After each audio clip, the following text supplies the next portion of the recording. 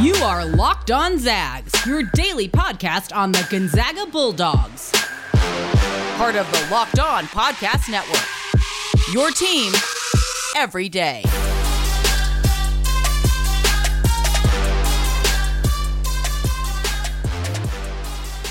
Welcome to another edition of Locked On Zags, part of the Locked On Podcast Network. I'm your host, Stephen Carr. You can follow me on Twitter at SCargo, and you can follow the podcast on Twitter at Locked On Zags. Today is Wednesday, April 7th, and I'll be honest with you, the day after losing a national championship sucks. It sucked in 2017, and I think it sucked worse this year, because everyone has to talk and make sweeping judgments about one game. So I'm going to go on one small rant, and then I'm not going to bring this up again. Casuals who don't watch the sport of college basketball don't understand this school. This season is literally the first time in the history of the program that they were the favorite to win the title. And if you actually pay attention, in my opinion, they've really only had three, you can argue 4 or 5, but I'll say they only had 3 teams in program history that were complete enough and good enough to even win the national championship. 2 of them made it to the national championship and lost. They've just become an elite program over the last 5 years or so. I mean, they were, in 2016, they were an 11 seed, and they almost missed the tournament altogether. So people saying that Gonzaga is this perennial power every single year for the last 20 years is completely misinformed and simply doesn't pay attention. The program in 2007 is not the same as this program in 2013, and this program in 2013 is not the same as it is in the year 2021. This program has become elite over the last 5 seasons. Everything that they did before that should not be compared to what they've done the last 5 years when they've been at this level. They've been to 2 national titles in the last 4 years. They've been to 6 straight Sweet 16s. They've been to 4 Elite 8s. I can tell you 355 other fan bases who would take that success. So some of the narratives that are coming out of just one game where Gonzaga was supposed to win the national championship and ran into a team that was equal to them the entire season and lost, or some of the stuff that's coming out of this is just ridiculous. For some perspective, as Rob Doster pointed out this morning, Coach K, he didn't win a national title until his 5th trip to the Final Four and his 3rd trip to the title game. Dean Smith, widely regarded as one of the greatest coaches of all time, didn't win a title until his 7th trip to the Final Four and his 4th trip to the title game. But like most things in this world, there can never really be any nuance. Everything has to be black or white. And it completely discredits and disrespects both programs that played in that game on Monday. And that's a shame because Gonzaga's season deserves to be celebrated. And Baylor played one of the most dominant championship games in recent history and should be praised as one of the best champions of the last decade. And if you discredit Gonzaga, you're discrediting Baylor. And that does them a huge disservice because they deserve to be celebrated. In sports and in life, you're allowed to credit one thing without discrediting another. So I'm going to get off my soapbox now. Today on the podcast, we're going to put a final bow on that national championship game and the loss to Baylor. I'm going to play some of the press conference clips from after the game from Coach Few and from Corey Kispert. And then I'll give some of my own final thoughts on the game along with some stats, both from the game itself and from the season. But like usual, let's catch up on some news and notes from the last 48 hours or so. Gonzaga baseball, they got a 5-2 victory Tuesday night over 20th ranked Oregon State in Corvallis. They lost to Oregon State twice earlier this year, including on Monday, but they took Tuesday's game, and that makes their 3rd road win this season over a ranked opponent. They took 2 out of 3 at TCU earlier this year. Gonzaga entered this game ranked 33rd in the RPI, and Oregon State was 32, so they're probably going to jump over them and jump into the top 30 in the RPI coming out on Wednesday morning. Gonzaga will host St. Mary's this weekend. As I mentioned, probably Monday's pod. Gonzaga 7-2 in the WCC. They're alone in 2nd place. They're right behind San Diego, who's 5-1. And there is no WCC tournament this year, so the winner gets a automatic spot in the winner of the regular season gets an automatic spot in the NCAA regionals, and Gonzaga is putting together a resume that may be on the bubble to get them an at-large as well. We'll see. The Gonzaga men's basketball team is ranked top 3 in basically every single early top 25 for next season. That'll be something that we track over the next 6 months as people make decisions on whether they're going to the NBA, whether they're staying, and then the transfer portal. And speaking of that transfer portal, the offseason is here, and the transfer portal is absolutely insane. Over 1,200 players are already in the portal because there's a one-time free transfer coming into play this year, and it's basically it's a free agency period. It's a free agency for college basketball, which is going to be just incredibly interesting and almost impossible to follow, to be honest with you. But you can go to verbalcommits.com, and they've got every single name that's in the portal, what their old team was, what their new team's going to be, and they do a really good job tracking everything. So I just want to give a rundown of everything we know around the West Coast Conference because there's so much going on, starting at the bottom. Portland, as we know, has a new head coach in Shante Leggins from Eastern Washington. Portland has 13 players who have put their name in the transfer portal, which is their entire roster. But they've got 2 guys coming in that came with Shante Leggins, and that's Michael Meadows and Tyler Robertson. So Shante, if he really wants to, can basically have the ability to make his own roster from scratch, if that's what he chooses to do. He's got 13 of Portland's old players that are in the portal. He's bringing 2 guys in from Eastern with him, but he can basically do whatever he wants and kind of build that program from scratch. Hopefully he does a good job there. San Diego. The Toreros have 8 players in the transfer portal, including Braun Hartfield, Yalin Masalski, Marion Humphrey, some of the names that you might know. But they've added 2 guards, which I mentioned last week. They added 2 guards in Jace Townsend and Bryce Monroe, and they also added a forward in Terrell Brown. Pacific, they've got 2 players in the portal, and they added a shooting guard from Northern Arizona. Santa Clara has one of their backup bigs in the portal, and they added a really nice piece in PJ Pipes, who's a 15-point scoring guard from Green Bay, along with a 6'8" forward who is a rotation player at Harvard. We mentioned LMU on the podcast last week as well. They've got 1 rotation player in the portal, and they've added 3 really, really good guards in Cameron Shelton from Northern Arizona, and then Quan Marble and Gary Harris Jr. as well. San Francisco, they've got 2 depth pieces in the portal, and they haven't added anybody. Pepperdine, Robbie Heath and Andre Ball, 2 guys who would probably play some significant minutes next year for them. Both of them are in the transfer portal. Robbie Heath actually transferred to Pepperdine last year from Division II, and they've added nobody yet. St. Mary's has no action whatsoever, nobody in, nobody coming out, and BYU, we mentioned last week as well, they've got 4 guys inside the portal, Connor Harding, Wyatt Lowell, Jesse Wade, Colby Lee, all exploring their options, and they have also added nobody. As for Gonzaga, the 2 biggest names to watch over the next couple of weeks, number 1 is Walker Kessler, the big man from North Carolina, is in the portal, and Gonzaga seems to be the favorite to land him. Gonzaga was one of his final schools when he originally came out of high school. And then the other name to watch is Devin Askew, the guard from Kentucky who's in the transfer portal. Gonzaga had interest in him when he came out of high school as well. And Gonzaga is going to need a guard in this offseason if Joel Ayayi is not going to come back next year. So Devin Askew is probably the biggest name to watch currently. He started 20 games last year, averaged 6.5 points, 3 assists in 29 minutes a game for Kentucky. Like I said, Gonzaga had interest in him coming out of high school, so just keep an eye on that one. Coming up, for those who are too sad to watch the post-game press conferences, I will play some of the best highlights for you. And then we're going to discuss the game and how Baylor just took it to Gonzaga right from the opening tip. Before we continue, let me talk about Built Bar. Built Bar is the amazing low-calorie, low-sugar, high-protein, high-fiber, amazing-tasting protein bar with 100% chocolate in all bars. They're perfect for keto diets. We just went through an incredible Built Bar madness where coconut brownie chunk beat out cookie dough chunk to become the Built Bar champion. But those aren't the only great tasting flavors. There are over 20 incredible flavors that are all soft, easy to chew, and healthy.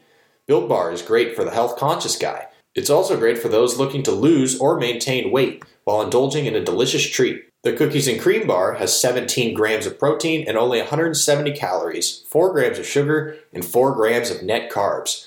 Go to BuiltBar.com or use the promo code LOCKED15 to get 15% off your next order. That's LOCKED15 to get 15% off your next order at BuiltBar.com. Get all the sports news you need in under 20 minutes with the Locked On Today podcast. Host Peter Bukowski updates you on the latest news in every major sport with the help of our local experts. Follow the Locked On Today podcast wherever you get your podcasts. Okay, so for those that didn't catch any of Gonzaga's post-game press conference, Mark Few and Corey Kispert talked about the game and their overall takeaways from the season. So we're going to go ahead and start with Coach Few and his overall thoughts on Baylor ending their perfect season. A really, really tough one to end a storybook season on, but listen, Baylor just they just beat us. They beat us in every facet of the game tonight, and deserve all the credit. And obviously, we're all disappointed in here. But as I told the guys, you make it this far, and you're 31-0 going into the last 40 minutes of the season. There's absolutely nothing you should ever feel bad about, and they'll look back on this season as time passes as something just amazing and incredible. But again, just hats off to Baylor. They dominated us on both sides of the ball.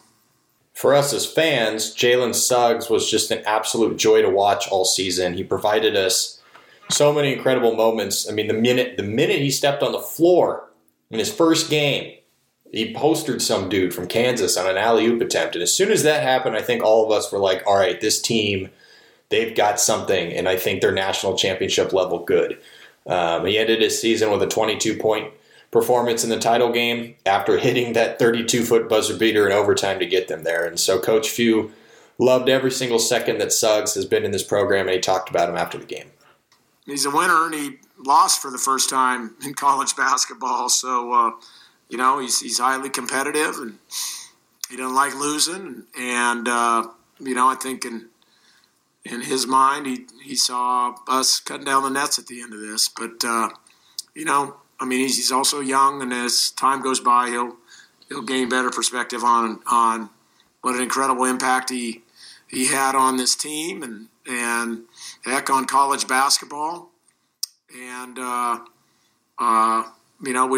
was a blessing to be able to coach him, and I thanked him for just how coachable and what a great teammate he was, and just what a winner he was. Not many people are as good at putting things into perspective as Coach Few is, and so his final message that he gave about his roster is another example of that.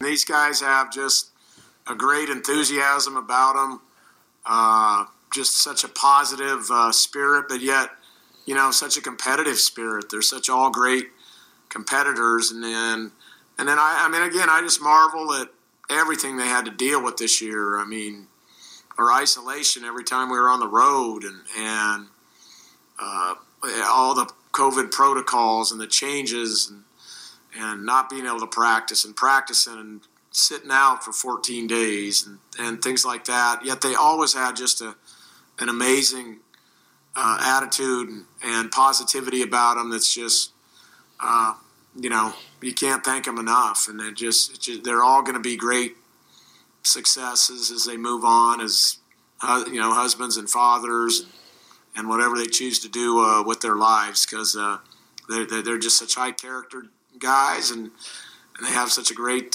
positive spirit about them. Corey Kispert stepped to the mic after Mark Few, and one of the first things he did was give us a glimpse into the post-game huddle where we saw Drew Timme talking to the entire team, and he gave us kind of a sense of what that speech was about. He told us that he loved us, and he wouldn't change a single thing. He loved playing with his team. He loved fighting with us every day. And he wouldn't want to do it with a different group of guys. And Drew's been so authentic with us over the year that it was really nice to hear that from him. We all know the kind of special group that this was, and the kind of ending that we thought we deserved. And Drew's been at the point of that. So coming out of his mouth was really special. Corey Kispert finished his career as one of the winningest players in the history of college basketball. He talked about his feelings playing for this program and how he really wants to be remembered. I'm so grateful for, being able to wear this name on my chest, and so grateful to all the people who made this season happen, in Spokane. And I'm grateful to our guys for sticking with it through the very end. And a lot of the days weren't easy. There were a lot of really tough ones. But I'm looking back, and this has been by far the most special, 6 months of my life. And, I'm just so thankful that it turned out the way it did, just from top to bottom. Had so much fun. And like Drew said, I wouldn't trade it for the world. Being a Zag is much more than just the 40 minutes you put into the time you spend on the floor. It means, being a great person off the floor. It means being a great son, a brother, great friend. And, I want people to remember me for being able to do all those things as good or better than I played on the floor. And I'm hoping that, little kids out there look at our team and look at me and, realize that they can kind of make it and do it the right way too. Coach Few is really good at passing on perspective to pretty much all of his players, and Corey is really good at putting things into perspective himself. And he was able to kind of articulate at the end of his press conference what this season has meant in the grand scheme of things amidst a global pandemic. In life and in basketball, joy doesn't come without a little bit of suffering. You can't have one or the other. And it's about kind of dealing with those, painful moments in your life and finding joy in those. And that's where, real happiness comes from. And I'm so thankful for the way that the team handled adversity and handled suffering all year long. And, I'm definitely a better person because of, playing this year under the circumstances that we did, taking punch after punch, I guess, from the world. And, this team stood strong all the way through. The story seems to have been told so many times this year, but Corey Kispert's career in Spokane really is like the picturesque story of what a Bulldog is. Come in, work your tail off, get better every single year, become a leader by your senior season. It's just this program has a way of developing kids into better players and better human beings. And Corey is another success story in a long line of them. And I think a lot of that has to do, obviously, with Coach Few, but just the consistency of the coaching staff and the program that's just been there every step of the way over the last 20, 25 years. All right, coming up, it's time to put a final bow on the national title game. I'll give some final analysis, give some final stats from the game, some final stats for the season, and then we can move on to the offseason. But first, if you want to place a bet on any of the sports action out there, betonline.ag is the place to go. BetOnline is the fastest and easiest way to bet on all your sports action. The NBA and the NHL are in full swing. BetOnline even covers awards, TV shows, and reality TV. Real-time updated odds and props on almost anything you can imagine. BetOnline has you covered for all the news, scores, and odds. It's the best way to place your bets, and it's free to sign up. Head to our website or use your mobile device today and receive a 50% welcome bonus on your first deposit. BetOnline, your online sportsbook experts. Use promo code LOCKEDON. Hey, football fans, it's April, and the Locked On NFL network of podcasts is shifting into draft mode. Join us April 19th through the 23rd for the Ultimate 2021 Mock Draft featuring analysis from NFL experts Michael Irvin, Brian Baldinger, and Michael Lombardi. Find out who trades up, who trades back, and who selects the next young star. Stay tuned for more info about where you can find the Ultimate 2021 Mock Draft. All right, I just want to give some general thoughts about just mainly the first 10 to 12 minutes of this game, because that's pretty much where the game was decided. So Gonzaga actually started the game what I thought was pretty smart. they put Drew Timme on Mark Vital on the first possession of the game because they don't use Mark Vital a ton in ball screens. They would prefer to use Flo Thamba and Jonathan Tchamwa-Tchatchoua. So they put Timme on Vital, and they put a guard on Tchamwa-Tchatchoua, and so they switched everything 1 through 5, and because Vital wasn't involved in any ball screens, Timme didn't have to switch out on anything on the first possession, and they actually forced, not a high percentage shot. Baylor missed it. That's what they wanted out of the first possession. They got it. But then they gave up an offensive rebound, and then another one, and then another one. 3 offensive rebounds on the first possession led to an open 3. I don't want to say that Gonzaga obviously would win the game if they grabbed the first rebound. That is way too simplistic. But if they grab that first defensive rebound, there's a little bit of confidence that Baylor got that wouldn't have been there. Say Gonzaga comes back down and gets a bucket, and they go up 2-0 to start the game, and they land, the first jab. You never know how that game plays out. Instead, Baylor gets 3 offensive rebounds and hits a 3. So basically, they don't land, a jab. They land 2 jabs and a haymaker 35 seconds into the game. And you can kind of see that very first possession gave Baylor a ton of confidence. We're going to out-rebound these guys all night long.